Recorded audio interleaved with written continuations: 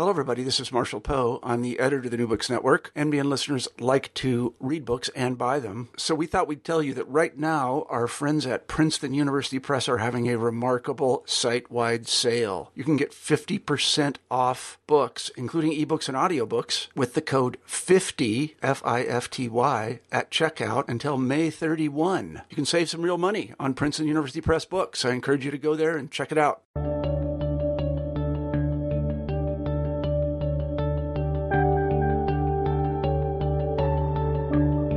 Hello, everybody, and welcome back to New Books in History. I'm Marshall Poe, one of the hosts of the channel, and today I'm very pleased to say we have Alec Ryrie on the show, and we'll be talking about his terrific book, Protestants, The Faith That Made the Modern World. And I was just telling Alec in the pre-interview that I was...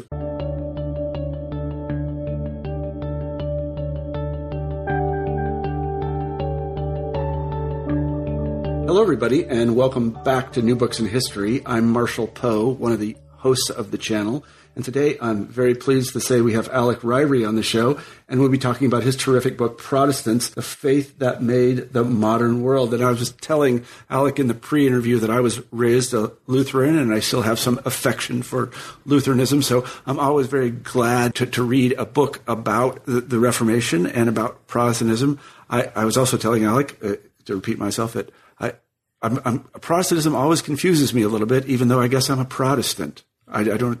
It's a strange thing, Protestantism, and we will come to that in the course of the interview. But let me also say that the book is wonderfully written. It is a model for. Alec, can I say it's popular history? Is that okay? Yeah, no, that's okay. Okay, good. Yeah, because it's popular. People like it. Exactly. So it's so readable and so witty and so funny. And I swear to God, people say this a lot, but I honestly laughed out loud at many points in the book because Alec is a very witty guy and he sees the irony in all kinds of situations. And believe me, the Protestant movement and Protestants in general, that's irony. There's rich territory for an ironist. So, Alec, let me first say thanks very much for writing the book. Great pleasure. Thank you. Sure. So, can you tell us a little bit about yourself? Sure. I'm a professor. My title is Professor of the History of Christianity at Durham University in the northeast of England. I studied both history and theology at a series of English and Scottish universities. I also lived a chunk of my childhood in Washington, D.C., so I've spent quite a lot of time on this side of the water as well. You are also a cleric, is that correct? I'm not a cleric. I'm a licensed lay preacher in the Church of England. Yeah, see, that's just, I don't even know what that is. Yeah, nor do I really. I'm a kind of part-time assistant I see. At our village church. Is that like a presbyter or something? Never mind. I don't even want to go there. Sort of. Okay. All right, I don't even want to go there, yeah. So why did you write this book? I've been writing about the Reformation era for 20-odd years now. That's what my specialism. But it's always seemed to me since I first began graduate school that there was a longer set of stories to be told here. Back when I was a graduate student in the early 90s, I was studying the Reformation, but this was the time that South Africa was going through its democratic transition, and that's a part of the world that means a lot to me. I've got connections there. I was following it really closely, and I was really struck by the way that the Dutch Reformed Church in South Africa, which had been deeply implicated in setting up apartheid, was also being really crucial to, repenting of its role in that. In what it had done, and in bringing apartheid to an end. And looking at that, it seemed to me then that it was another part of the same story that I was studying in the 16th century. And so since then, I've had buzzing around the back of my mind this notion that it might make sense to think about the story of Protestantism over the long term, over the 500 years. And then with the anniversary coming up, I thought, okay, now this is the time to do this. Sure. And there's a story here that I think can be told. And the reason I got into writing history in the first place is because I like telling stories. And so I thought, let's give it a go. Right. Well, you're good at it. And I can only imagine that in prospect, this must have looked like an almost impossible task because there are so many separate stories that are involved because there are so many different, I don't even know if you should call them Protestant sects. I'm sure what they are, but because they have a lot of people in them, so they're not exactly sects. But really, there are a lot of different branches in the Protestant tree, if there is a Protestant tree. But let's start at the very beginning with one of my favorite historical figures, Martin Luther. I'm tempted to say, having read your book and some other things about Luther, that there wouldn't have really been a Reformation without Luther. Is that right? Maybe there would have been something, but whatever would have happened if it wasn't for him would have been very, very different from. I mean, we're used to not like the whole kind of great man theory of history, and obviously there are problems with that.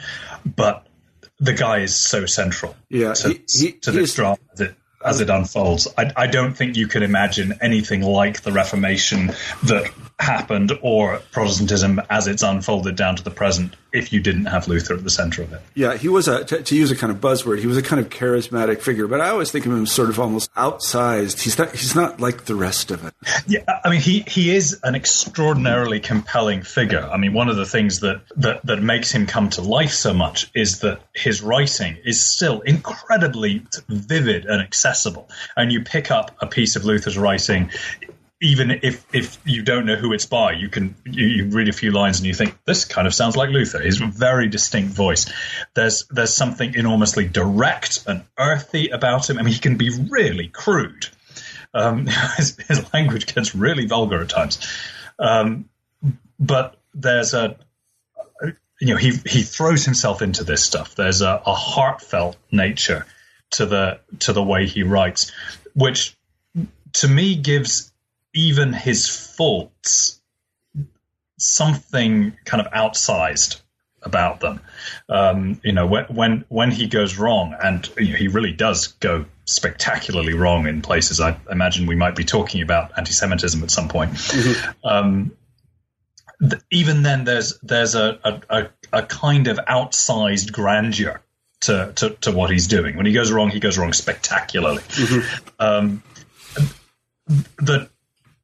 The thing which, in the end, I find makes him such an appealing figure. I can't think of any other major Protestant theologian who I would rather have a beer with. Yeah, no, I agree with that.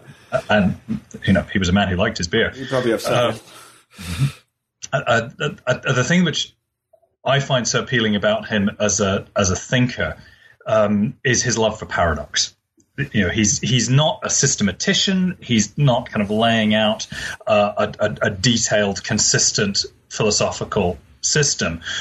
What he's trying to do is wrestle with this kind of life-upending insight that he has had, which is that he is an absolute sinner. He is totally depraved, as he would put it. Sin pervades every part of who he is. He utterly deserves condemnation, and nevertheless, Christ has loved him, forgiven him, accepted him, and has indeed declared that even though he is a sinner, he is also saved, is also a new creation.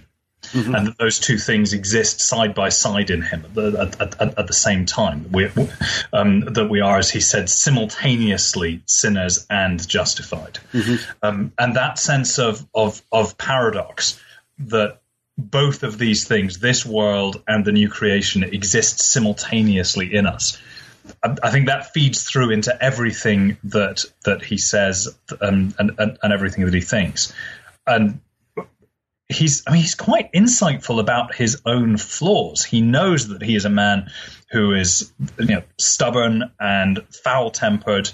And when you catch him in the right mood, he can talk quite reflectively about this. And he's aware that despite his flaws, nevertheless, he is, grace by God's grace, accepted and made a part of this new kingdom. Even though he, bag of maggots as he is, this is his own way of talking about himself, deserves this less than anybody. Mm-hmm, mm-hmm. One of the things that you do in the book in describing Luther's understanding of Christ is that he really felt Christ's love. Use the word love a lot, and that Luther himself was in love with with Christ. And this is not something I had read before. Could you talk a little bit about that? I'm glad you picked that out. There was a point when I wanted to give this book the subtitle "A Love Story," and I was persuaded for excellent reasons that this wouldn't be a good idea. But in some ways, that is at least a part of the story that I'm trying to tell here. The history of religion has often focused on doctrine and on theology, on the substance of what people believe. And, okay, that's important. But what really gives a religion life, what turns it into something that actually gets people out of bed, gets them out of their houses, makes them change their lives, turns it into something that they're willing to die for and willing to kill for, isn't a set of beliefs, a set of propositions that you agree to or don't. It's the emotional purchase that those beliefs have on you. It's what it turns it into something that actually means something in your life. Mm-hmm. And so I think there's one sense in which the history of religion has got to be about the history of people's emotions, of why this particular set of beliefs turns into something that really means something to people. And for Luther and the whole variety of Protestant traditions that stem out from that initial protest that he makes, it seems to me that theme of love is one of the things that ties that whole movement together. So in the book, I talked about this as a love affair. Because for Luther himself in particular, I think there is that sort of extraordinary surprised sense that you get when you discover that somebody loves you even though you can't possibly deserve their love. Mm-hmm.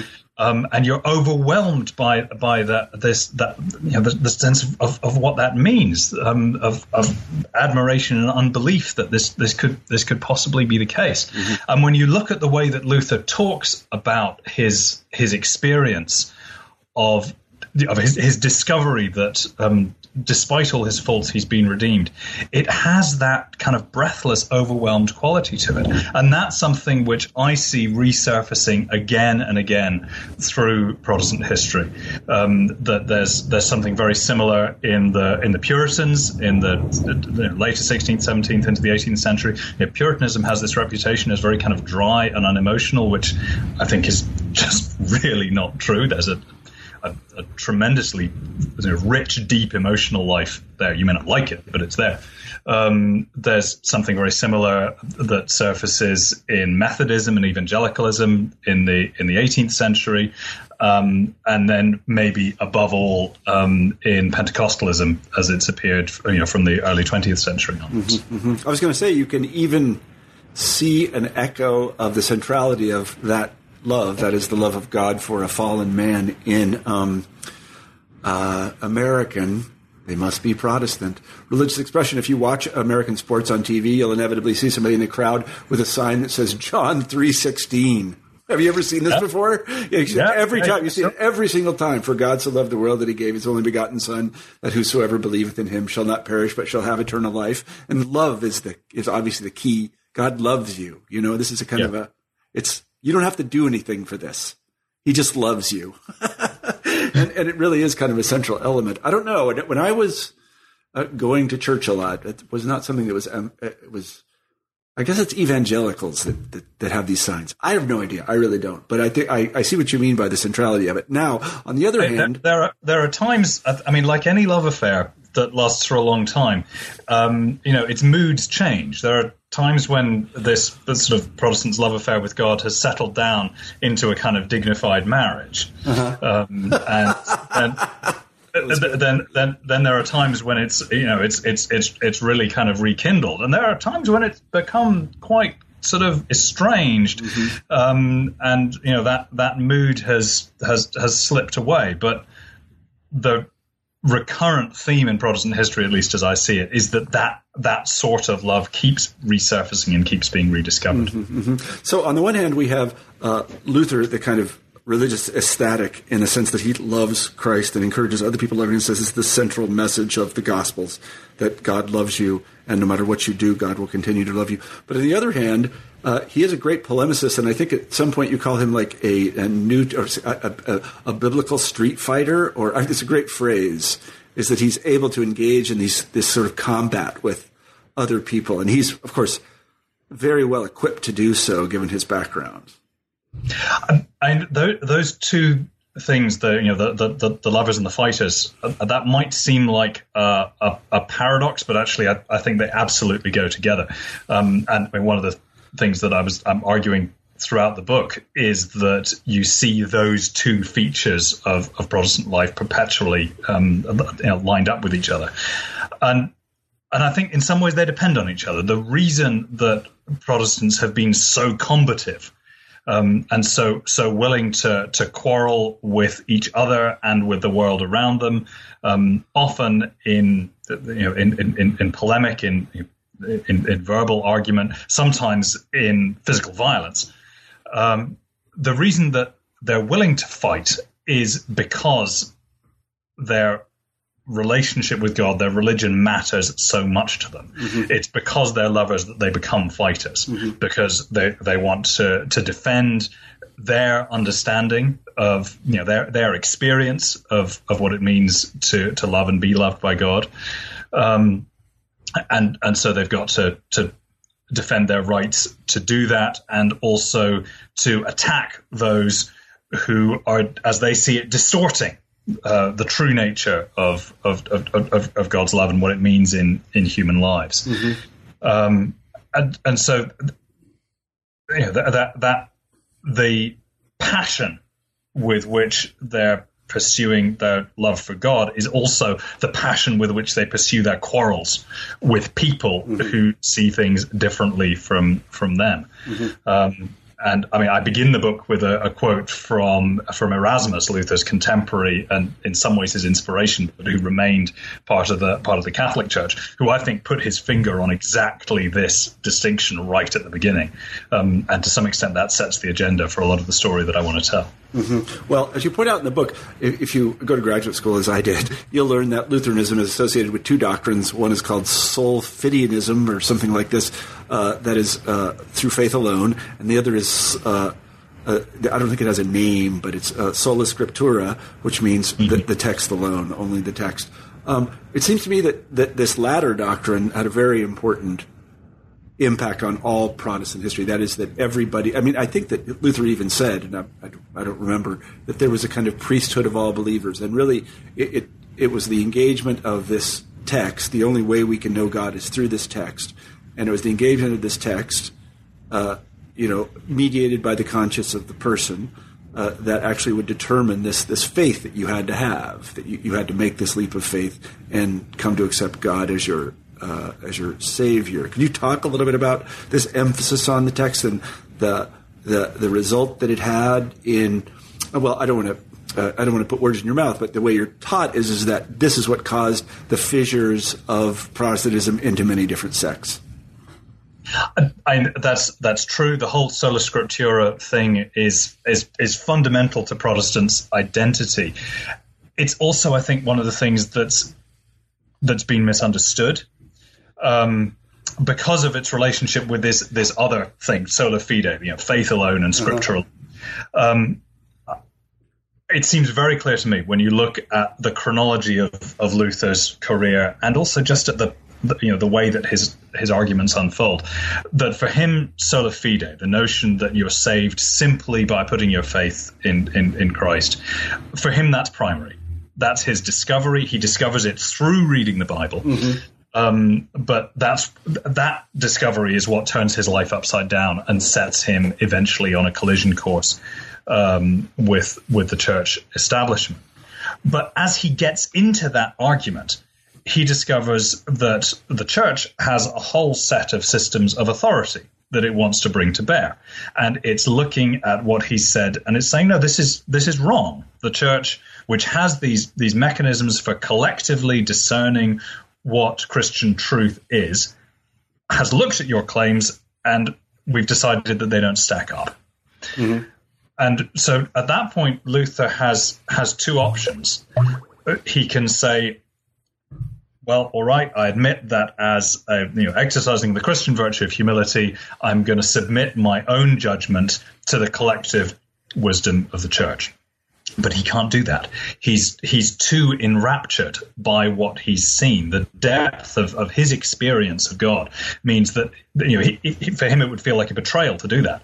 And so he, at this key disputation in 1519, launches himself into this dangerously radical position where he says, no, I reject all of those methods that the church has used collectively to determine truth. The only source of truth that I submit to is the Word of God, is the Scripture, the Old and New Testament.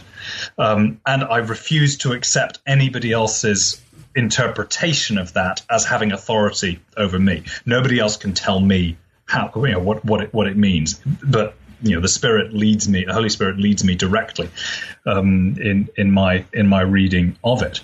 So I mean, this is a position that he kind of gets pushed into, but having done it, the really important thing about Scripture alone, I think, is the alone part. The idea of accepting the Bible as authoritative it's not exactly controversial amongst Christians. Catholics have been doing this for centuries. What Luther's doing isn't accepting Scripture. He's rejecting everything outside it. And it's that refusal to accept any other power structures that's what makes this so radical. Uh-huh. Yeah, well, you then find... Sorry. I'm sorry. I was going to say, this is a point that I wanted to talk to you about, because it seems to me, on the one hand, he does say, you're right, the only authority which I will recognize is the Word of God, and the only thing we can know about the Word of God comes from the Scripture, so that's it. Everything that we're going to do comes from here. But then he accepts all kinds of things that don't have anything to do with Scripture. There's all kinds of, he wants to create a church, and there are all kinds of positions in the church that have nothing to do with the Scripture. In other words, it seems to me he's kind of inconsistent in this way. I never really thought of it before I read your book, but he's very interested in authority. He wants there to be churches. He wants states to pay for them, and all these other things that have no biblical provenance at all. Do they? Well, there are deep arguments about that, which I don't want to get into. I bet there are. But I mean, Luther is in some ways intensely pragmatic about these kind of things.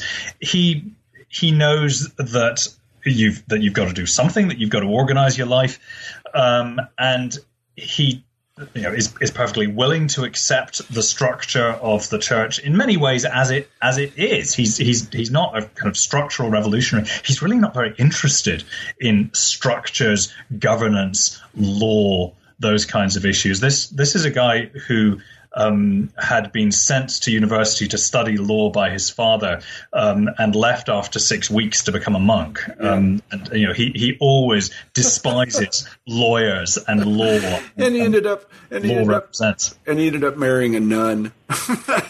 He did. But fortunately, she was made of tough stuff. She could handle him. Right, exactly. So I guess one of the things I'm driving at here is that, he quickly says, he says, well, yeah, sure, everybody gets to interpret the Old and New Testament in the way they want, and they're going to have this, to borrow a metaphor from a later Protestant group, this light is going to shine in them, and then they're going to have the leap of faith, and that's going to be it. They're going to be saved. But then people do this, and he condemns them. Yeah, because he's like, no, you can't do that. Yeah, I mean, you've got to feel sorry for Luther. He's. In some ways, the guy's a professor who has an idea, and professors are having ideas all the time, and it's relatively rare for one to start a revolution. And he's working out the consequences of his own spiritual realization, the kind of personal crisis that he's had.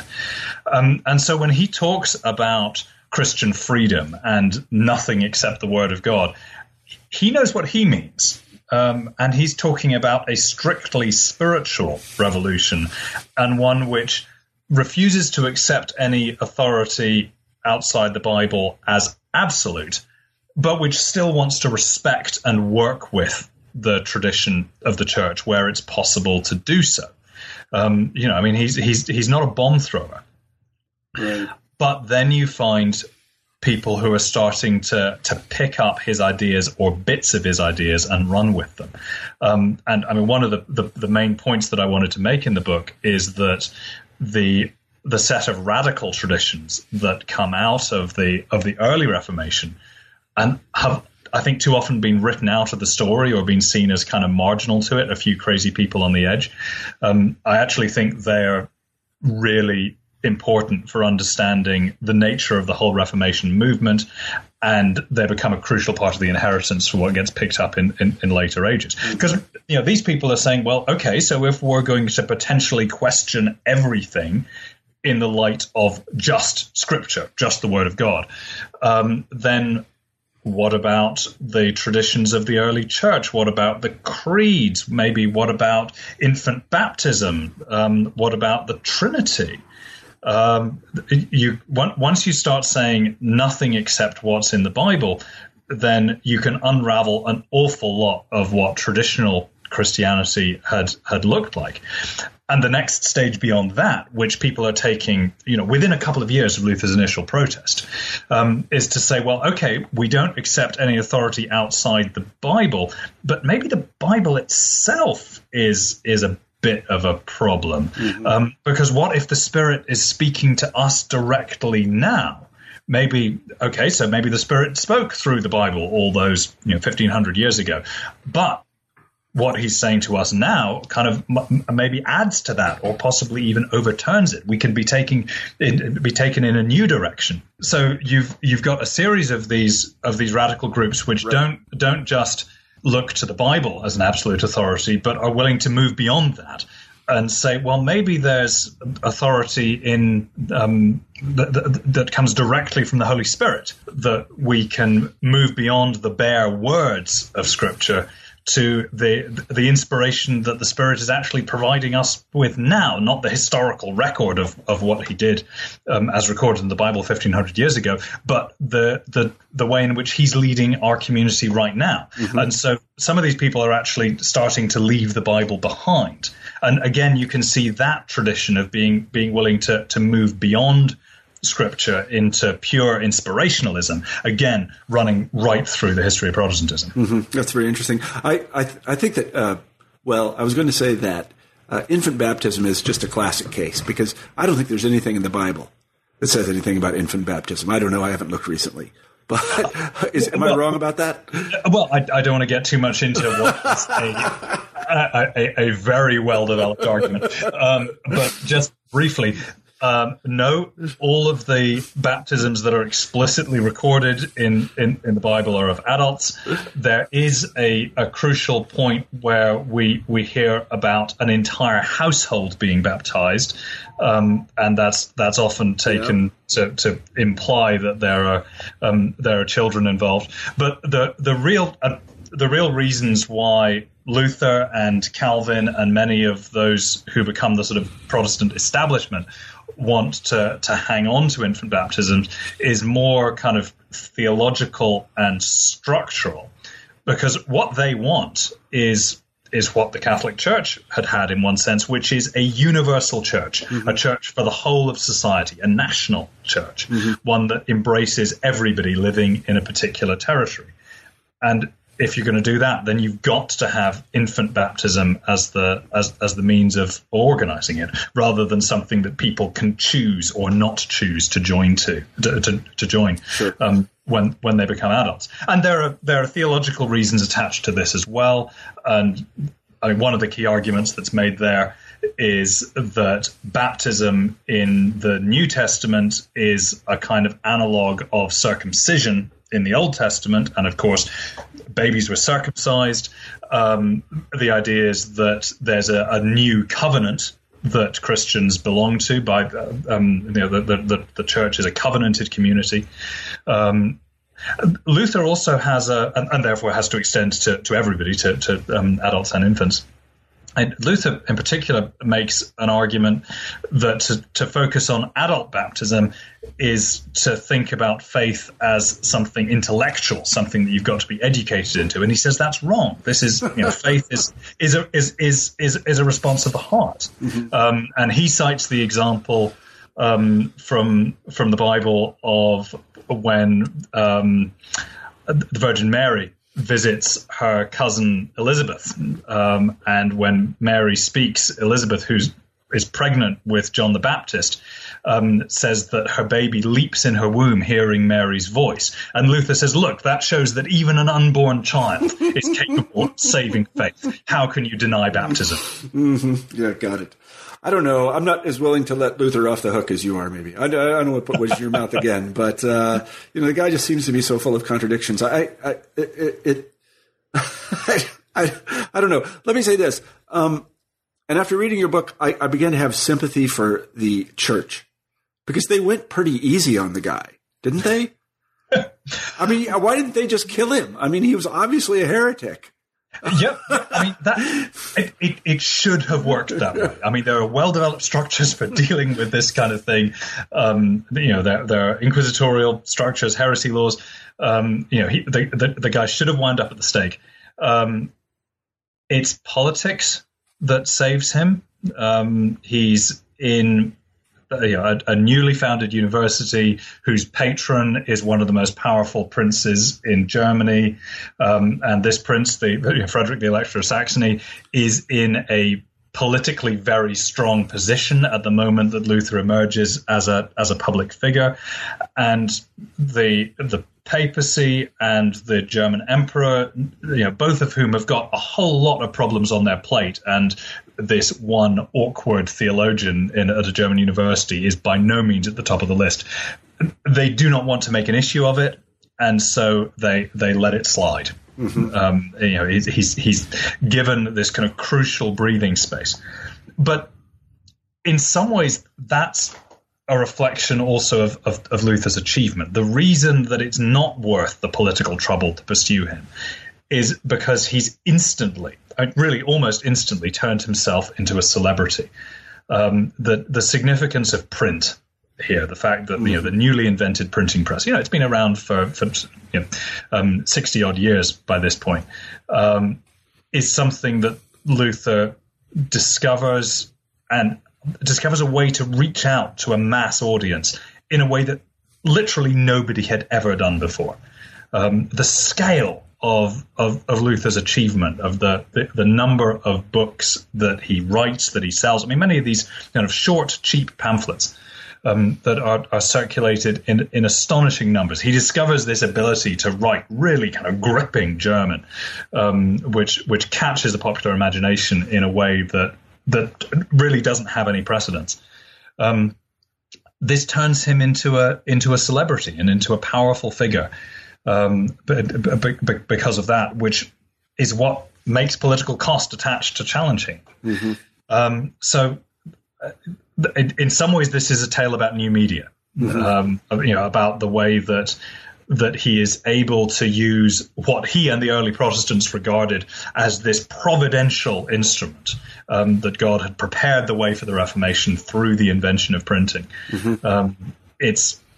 I think it's inconceivable that the Reformation in anything like the form it happens could have taken place without that ability to reach out beyond the normal environment where theological discussion took place into a wider world.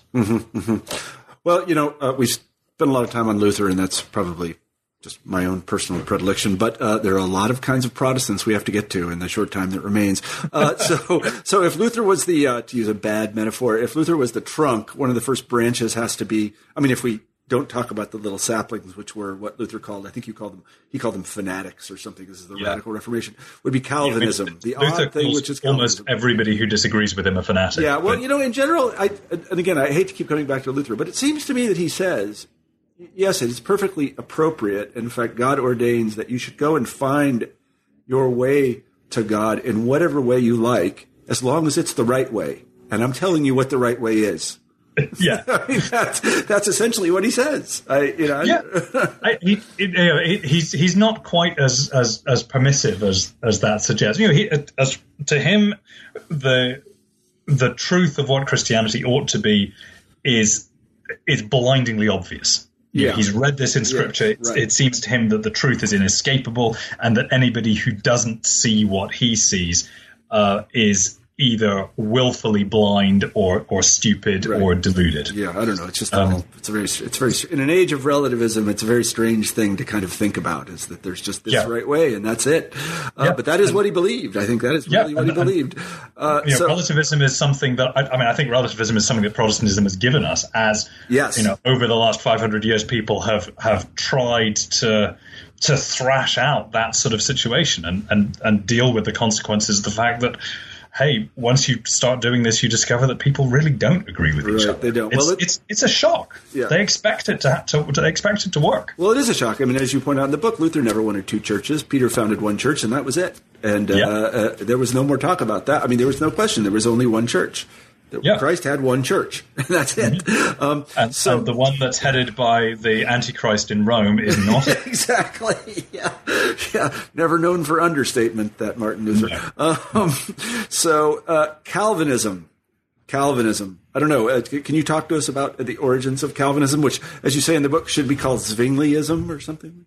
Yeah, well, I mean, it's the two get put alongside each other as these kind of two key forms of early Protestantism, and that's partly because the outcome of some of the early religious wars produces that, gives them a kind of equivalent legal status, and so they get treated as kind of two different flavors of it. And actually, they're really, really different from each other, and they're different kinds of thing as well as different things. I mean, Lutheranism, as it eventually emerges and becomes systematized, is very much built around Luther's own insights. He dominates that movement and continues to down to the present. The movement that we call Calvinism, or sometimes Reformed Protestantism, Reformed with a capital R, or you could trace it back to Hildrich Zwingli in Zurich as really the first mover of that movement, is much more of a collective enterprise.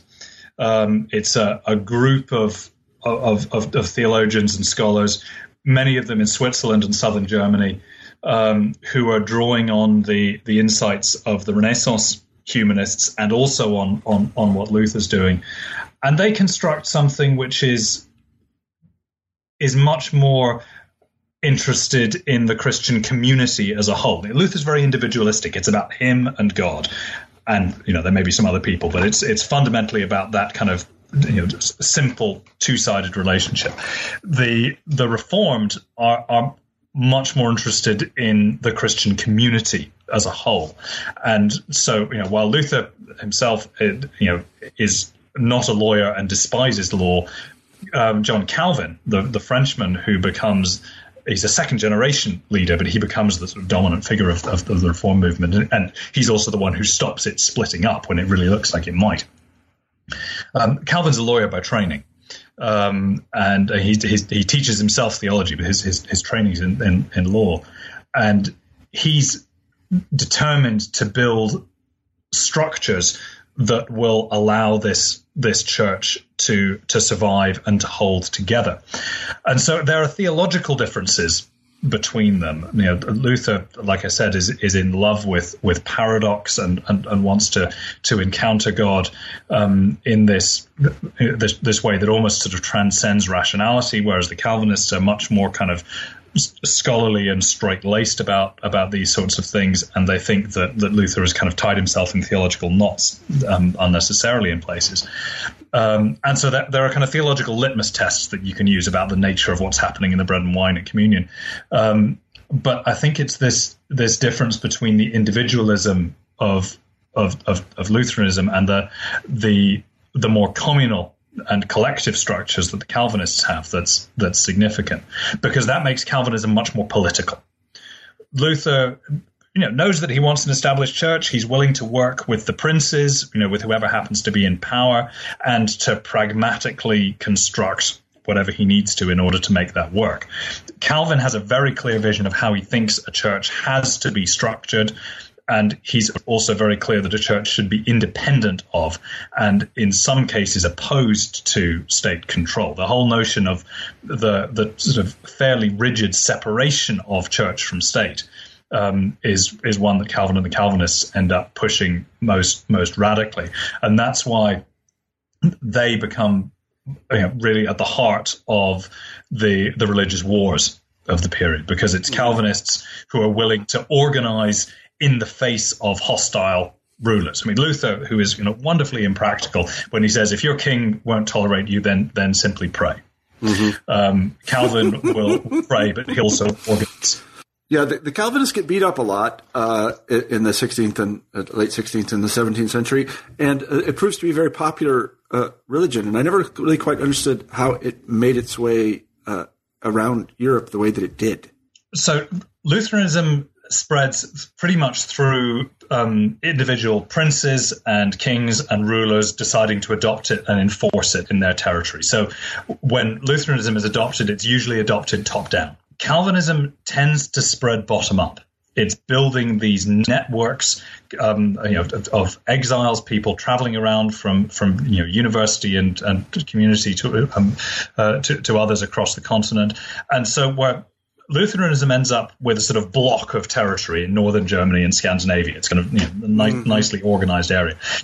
Calvinism starts breaking out like a rash all over the map. Mm-hmm. So there are Calvinists in Switzerland, in the Netherlands, Calvinist minorities scattered through France. There are Calvinists in Poland and Hungary, and there are Calvinists in Britain, in Scotland, and in England, two separate kingdoms then, with very different religious experiences. And it seems to spread chiefly through those sorts of informal networks, and often in opposition to whoever happens to be in power. Like you say, Calvinism nowadays has this reputation for being kind of austere and unwelcoming, and you might be thinking, who would want to convert to something like this? You said it, I didn't. But it, I mean, that's a really important part of its history, and by the time you get into the 18th, 19th century, the extent to which this is sort of something that people are deeply alienated from is really important. But in this earlier period, the Calvinists have got some steel to them. In the face, especially of persecution, the Calvinists have got resources to offer you. Partly they've got the organization, they've got the structures to allow them to stand up against a hostile state and to organize themselves and defend themselves. But they've also got theological resources, and the doctrine of predestination is what they're now maybe most famous for. Mm-hmm. The idea that before you were born, before the creation of the world, God decided whether you were going to be saved or damned, whether you're going to heaven or hell, and there's nothing you can do about it. And that's, well, let's just say that's a doctrine that people have had some problems with down the years. And nowadays you think that is such an unappealing way of thinking. It appears to be this sort of complete denial of free will and of power over your own life. But there's a lot of evidence that at the height of persecution, that was something that people found intensely comforting. Mm-hmm. A sense that if you are being persecuted for your faith, then, well, first of all, that looks like you're probably one of the ones whom God's chosen. And that means that it's not up to you to stand firm, but that when the torturer comes, you're going to be saved. It doesn't matter. You don't need to try and kind of find your own strength to hold on to your faith when you're put under pressure to recant it. You're one of the saved. God will see you through this, because it's not your power but His that's going to bring you through. And so there is this kind of tremendous, and again, kind of raptured, passionate focus on God's power, on God's sovereignty. That Calvinism seems to be magnifying God's power to the greatest extent possible, and I think that's a huge part of its appeal. Mm-hmm. Well, let's talk a little bit about. I have so much more I want to talk about. Let's talk a little bit about Protestantism in England, And I have to say that as a Lutheran, I was always a little bit suspicious about Anglicanism. I didn't really understand what it was. It looked awfully like Catholicism to me. And it seems that was something that a lot of English people thought as well. Can you talk a little bit about the way Protestantism kind of came and especially the origins of this thing, Anglicanism, which I say sure. Confuses me. Go ahead. Well, I should start by saying that I'm a licensed minister in the Church of England, and so I've got a dog in this fight myself. So people may want to take what I'm saying here with a pinch of salt. But I think the bit that's uncontroversial is that in the years after the Reformation, when Protestantism gets established in England, okay, there's the whole business with Henry VIII and the Pope. Let's leave that to one side because Henry VIII is not a Protestant by any means. He's his own thing. But once you get the more kind of classic English Reformation going under Queen Elizabeth, then what's established in England is basically a form of Calvinism. Doctrinally, these guys are absolutely signed up to the Calvinist consensus. They never adopt the Calvinist structure for the church because the Queen and her successors want to make sure that they retain full political control of the English church. And the Queen also has, because of that full political control, she's able to impose some of her own preferences, which is that Queen Elizabeth I, likes some bits of traditional ceremonial. She likes church music. She hangs on to cathedrals as places which really have no purpose in a Protestant world, and there's no rationale for it. But the Queen says so, and nobody's going to argue. And so you get an English church appearing, which is basically a Protestant Calvinist church, but with these kind of odd relics of the old ways still hanging around it. And the tension over that, because there are plenty of English Protestants who think that this is a half-finished Reformation, and they've got to complete the job. These are the people who become known as Puritans. Some of them, eventually, in despair at their repeated failure to do this, decide to cross the water and set up shop in New England. But many of them also get caught up in the Civil War, which breaks out in England in the 1640s, which is about a whole load of things, a lot of which come down to the profound inadequacy of King Charles I as a ruler. But the religious conflict is right at the heart of it, and that moment of conflict is a crucial point in Protestantism's history. I devote a whole chapter to it because I think that war and what comes out of it is one of the most kind of fertile, creative moments for sects, for all kinds of different denominational identities. The Baptists, as we know them, come out of that. The Quakers, a whole series of other groups too. And as I would see it, Anglicanism is also one of the sects that emerges out of that movement. Because when the radical side win the Civil War and are able finally to push through this complete Reformation to impose something close to a Presbyterian, a full-on Calvinist settlement in England, you then find a substantial minority, maybe even a majority of the English population who aren't happy with this, who want to hang on to that half-reformed church that they've inherited from the Queen, and who want to start doubling down on some of this ceremonial stuff, and are coming up with new sets of possibilities and borrowing things from the Catholic tradition. And because their religion is now banned, nobody's micromanaging it anymore. And it's possible in local parishes where nobody can see what you're doing, for them to start experimenting with more kind of daringly traditional ways of being this sort of church.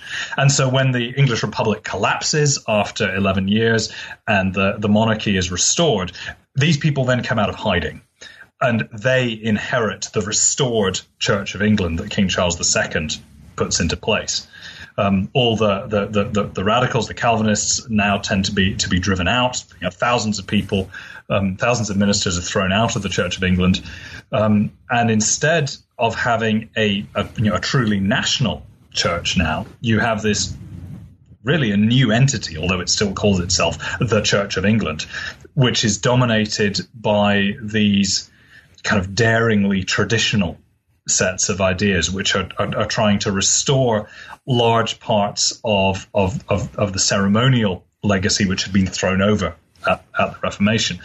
They still very much want to identify as Protestants, and certainly the sense of hatred for Catholicism, for popery, as they call it, is a fundamental part of English identity, deep into the 19th century and beyond. But they create this form of Protestantism, this distinctively English thing called Anglicanism, which doesn't really have any parallels elsewhere in the Protestant world, and increasingly becomes cut off from the rest of the Protestant world. Mm-hmm. And it's now spread around the planet. We have this global Anglican Communion and the Episcopal Church in the United States, which is very much a part of that tradition.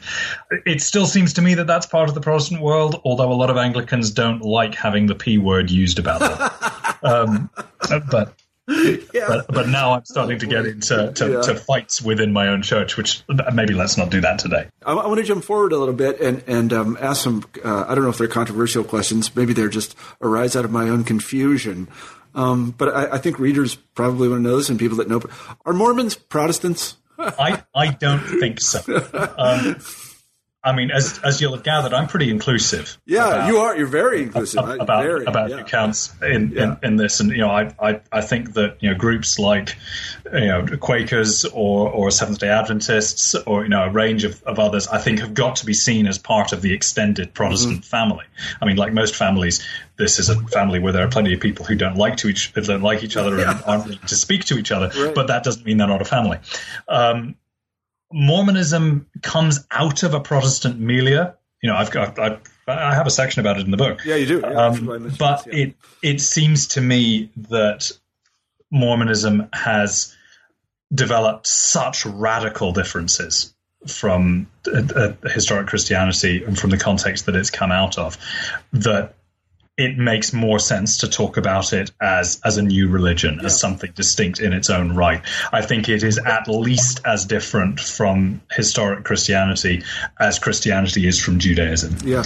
And in particular, I think what sets it apart from all the kind of 57 varieties of Protestantism that I'll be dealing with is the role that it gives to the church.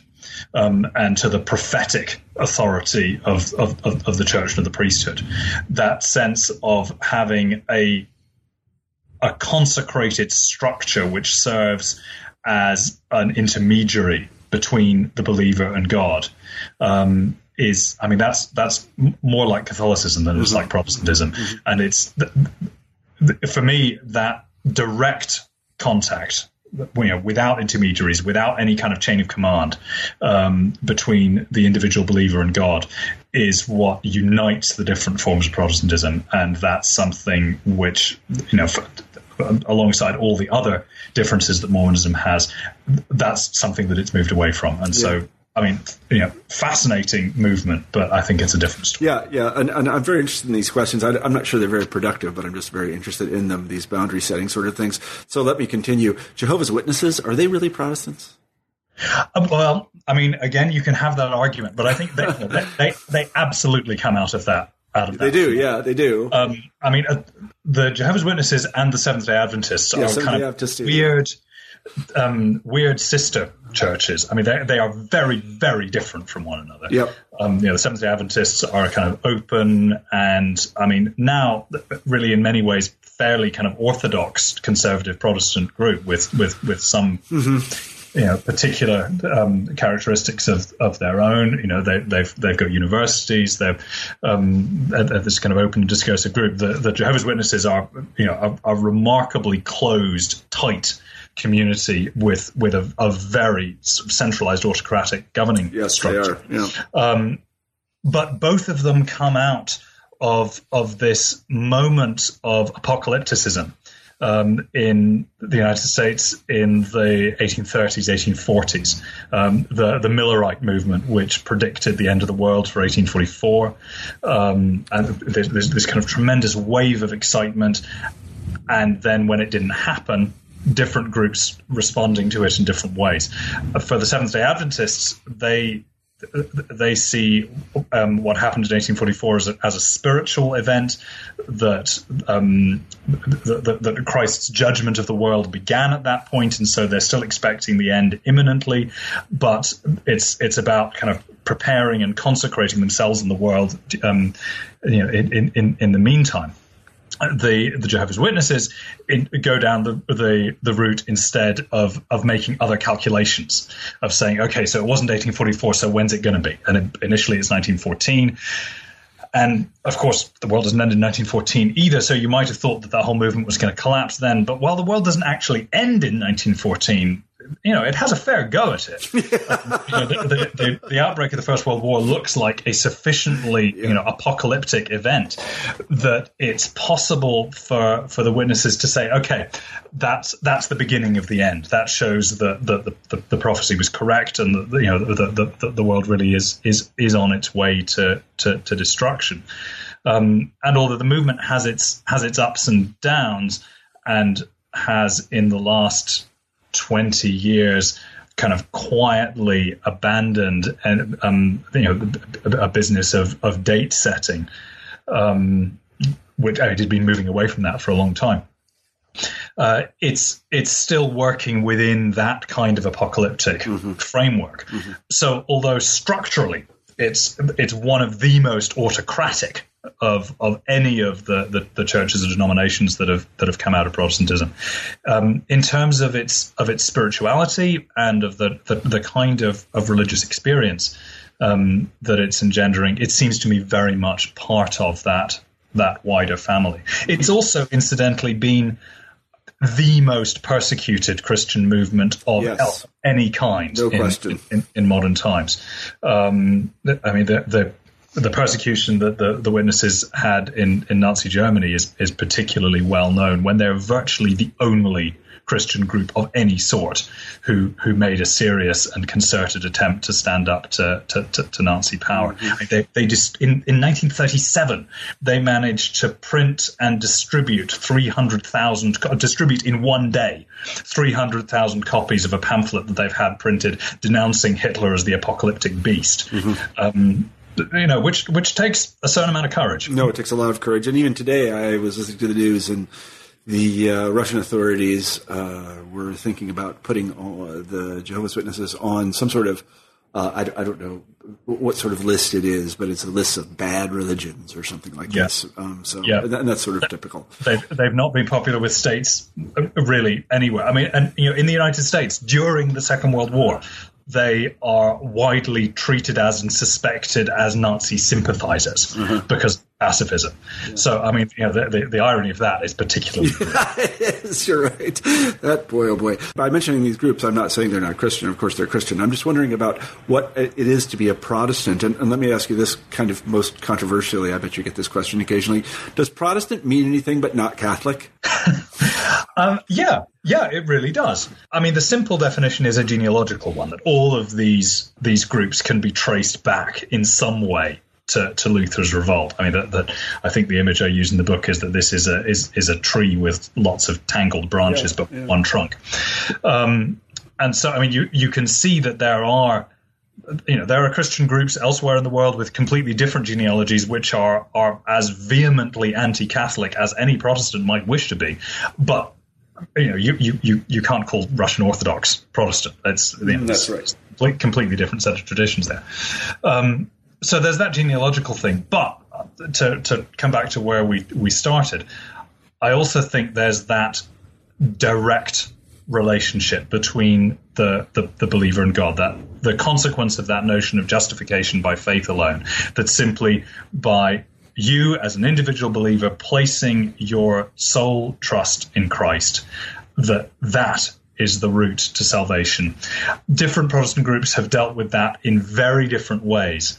The doctrines that they've framed that kind of insight in have varied a lot. Like I say, that that kind of fundamental love affair, the spirituality, the emotional quality which underpins that, is something which I think has surfaced across a whole range of these groups, and that's why I think Protestantism is a thing, and why it's possible, I hope, with a degree of coherence, to write a single book which tries to pull all these different elements together into what I think is one story. I mean, I think it is. The genealogical approach works very well here because you can trace the origin of one of these branches back to a previous branch and then back to the roots. That's very clear from your book, and you do an excellent job of that. I guess my question is more a modernist, or I guess presidentist in nature, and that is that, a lot of the people I know who profess to be Protestants are a little bit unsure about the divinity of Christ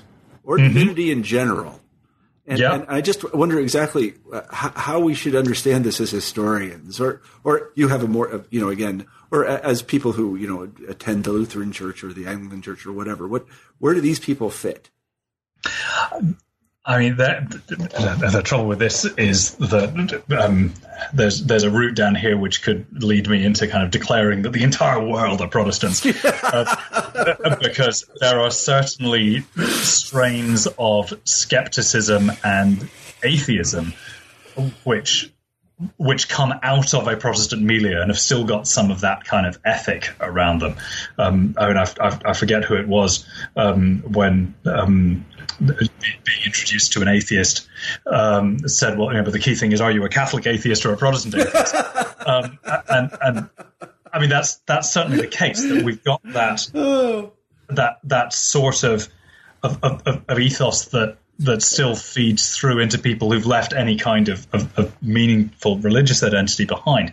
But as for the sort of person you're talking about who would still kind of identify as a Protestant or with one of the Protestant denominations, but would do so with kind of doubt and uncertainty, I think that really is a deeply authentic way. Yeah, I agree with you about that, and I've had arguments with people about this. Yes, that's.